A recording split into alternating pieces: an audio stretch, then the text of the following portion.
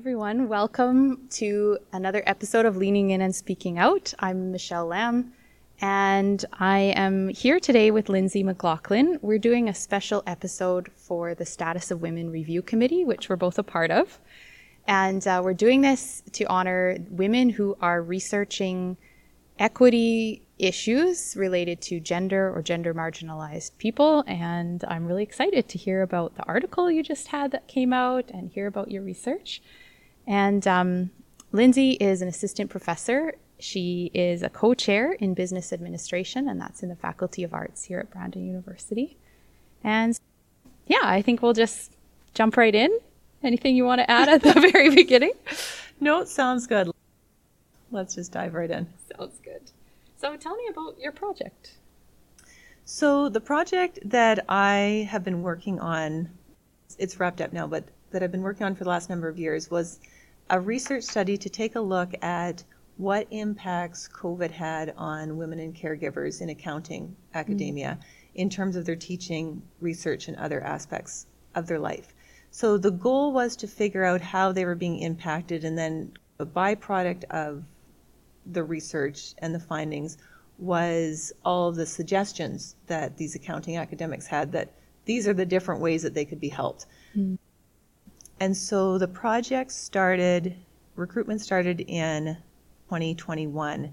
And so by the end of summer of 2021, I had all the data in. So the contributors wrote a 750 to 1,000 word essay kind of answering these questions. Okay. And so it was a big ask of participants, and they turned out, it was slow at the start, and then it started to snowball. So that was what the project was based on. That's interesting. It's interesting that they took you up in a good way, right? Because you could be like, oh, I'm researching like how COVID has piled more burdens on the shoulders of caregivers. Now write an essay, right? It's like another thing, but it's good that they took that up and felt like it could make a difference for them. And some noted that to be the case, that they declined to participate because it was so overwhelming, or somebody had partially written it up and then they're hospitalized and they can't participate anymore. And so the contributions came in various stages of doneness. Yes.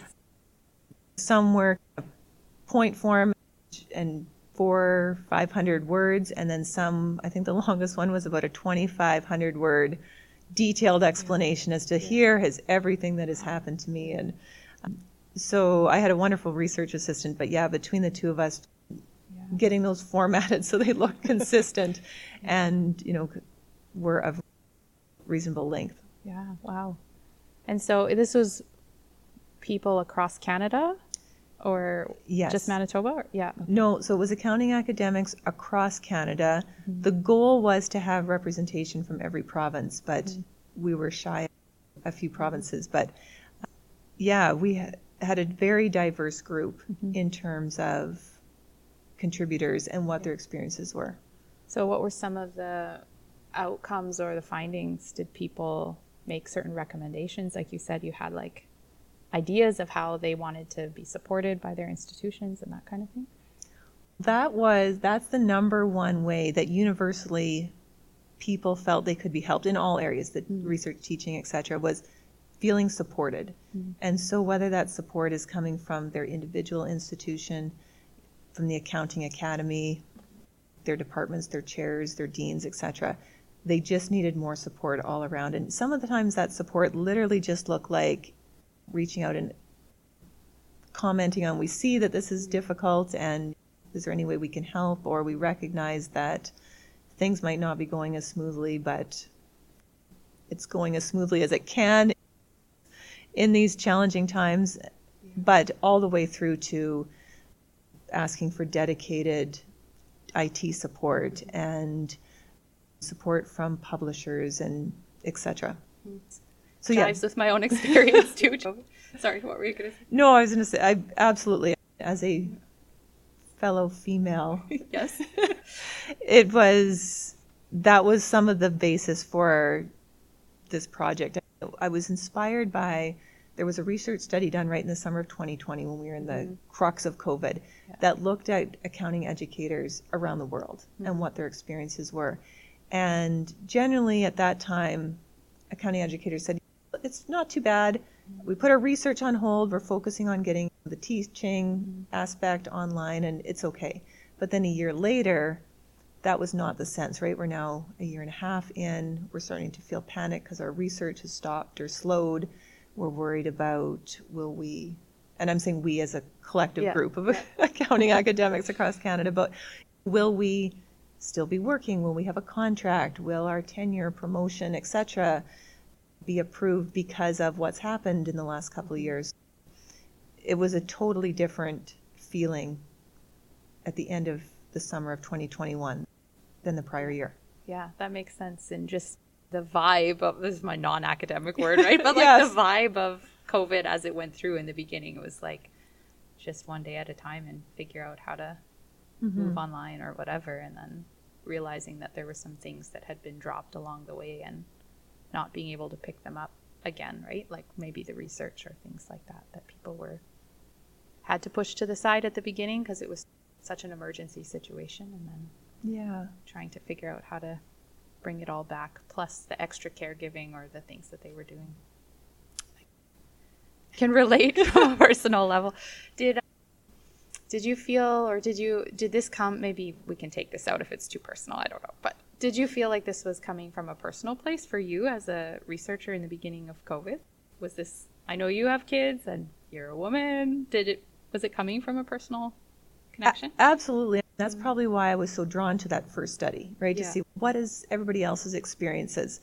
And then certainly, just to step back, my career path that has led me into academia was, I worked for 10 years in public practice and am designated as a CPA and previously as a CA. And so I have a slightly non-traditional path into academia. So research and traditional research is not something that I had done much of at all. And so the CAAA, which is the Canadian Accounting Academic Association, partnered with Deloitte, the accounting firm, to have this one-time grant to have researchers look at equity-seeking groups and how this was impacting them. And finishing that long article about how everybody had been impacted in 2020, and then sitting there a year in, and my kids are at home, my spouse and myself are at home, and all the challenges, and I'm thinking, I'm the perfect person to look at this from a practical standpoint, but without a lot of research experience. So I certainly appreciate the opportunity that this grant gave me to look at this. But absolutely, when the contributions were coming in and I'm reading this, certain things stand out that, oh, this is my experience and this sounds like me. Or on the flip side, some things came out that I didn't relate to. In terms of the participants, it was a really diverse group, and one person had the best year of their life. Wow. They had almost like a flipped traditional setting where their spouse was at home with their children and they could just research and work, and they love this. They hope to never have to go back in person to the classrooms. It was not my experience at all, but it was a real ray of light to read that. It's good to hear some of those.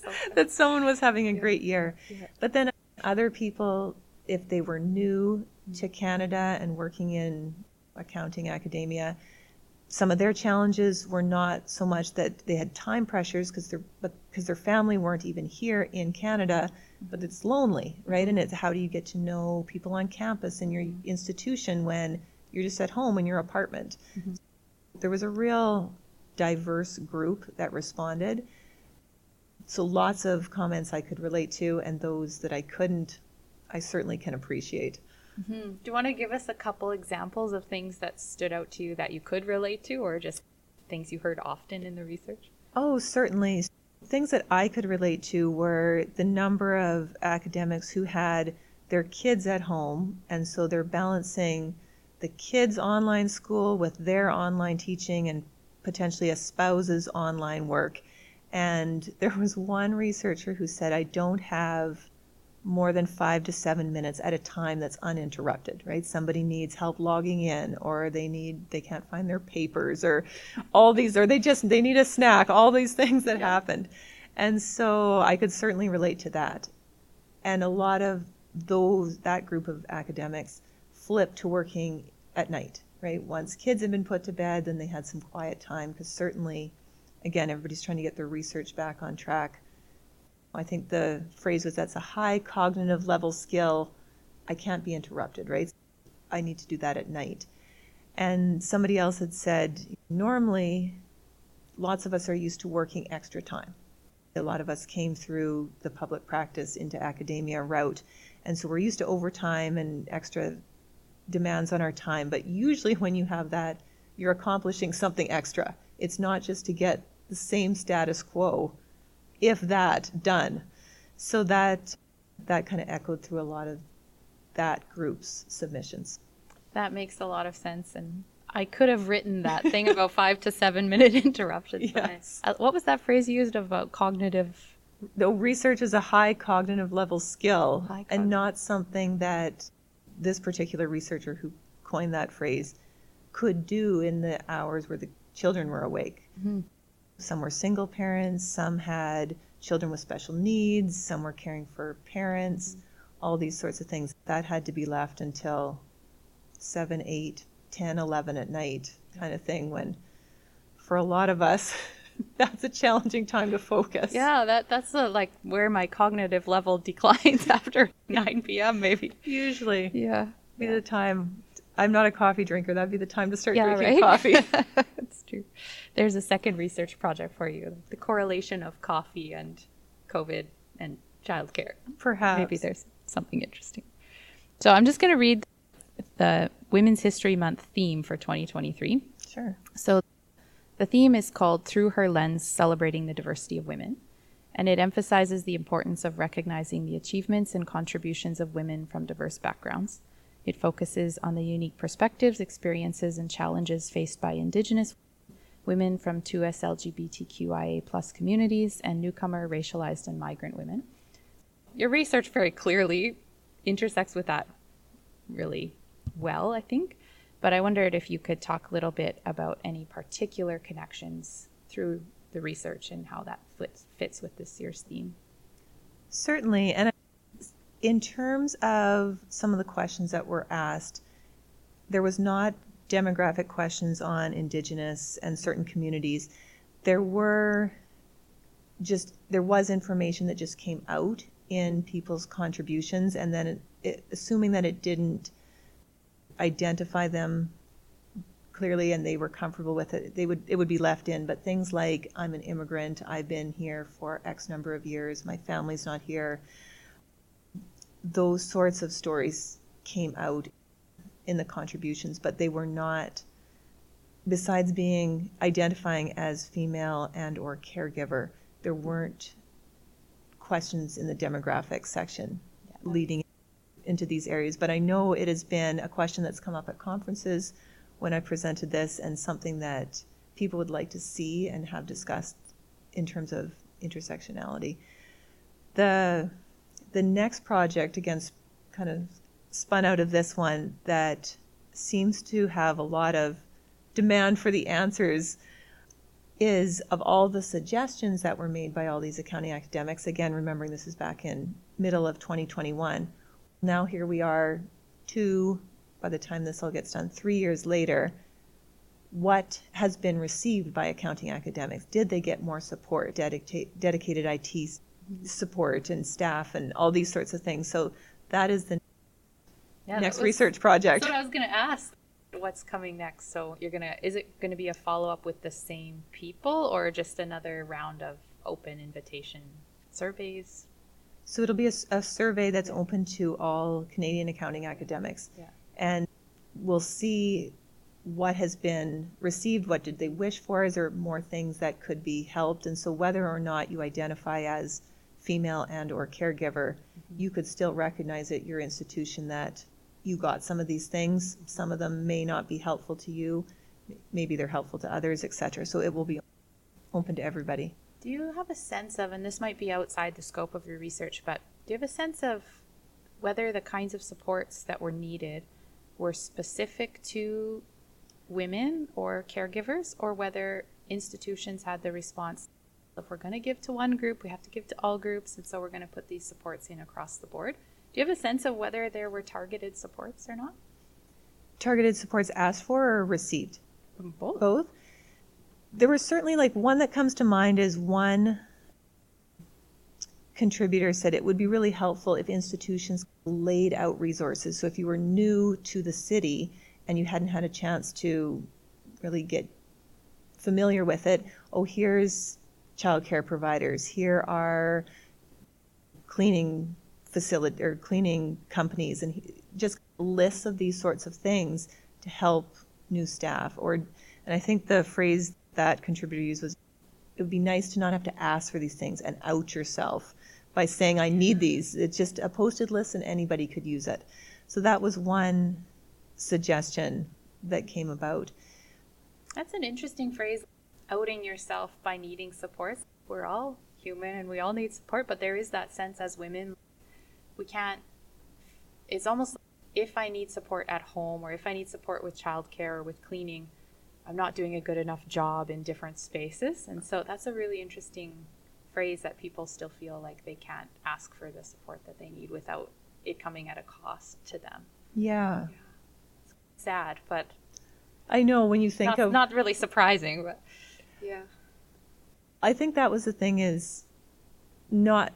Some of the findings are not surprising, yet they're still impactful, right? When you see them staring you right in the face, yes, we're still facing these issues in 2023, or I guess at that time it was 2021, and what can we do to move it forward and make it better for everybody? Yeah, I think that's a really good place to wrap up, because it's pointing towards what you're going to do in the future with your future research. And I'll put any links to this research that are out already. There is an article, right?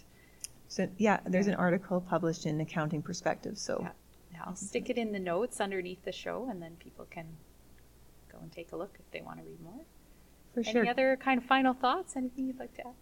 Just that is the hope, that, you know, by actually documenting these supports, that they're not forgotten. Mm-hmm. And even myself, right, we're 2 years in and you're looking at somebody's CV and your gaps, and it's not the first thing that comes to mind of, oh, well, that might be why there's a gap, or that's why something is missing.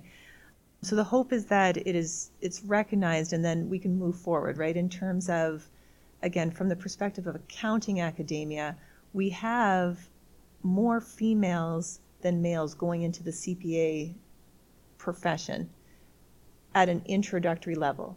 But when we compare at exit levels and we look at partnerships in accounting firms and positions of power in any institution or business, they're not equally represented. Trying to do work that bridges that gap is certainly a goal. Well, you're doing great work. Thanks for sharing.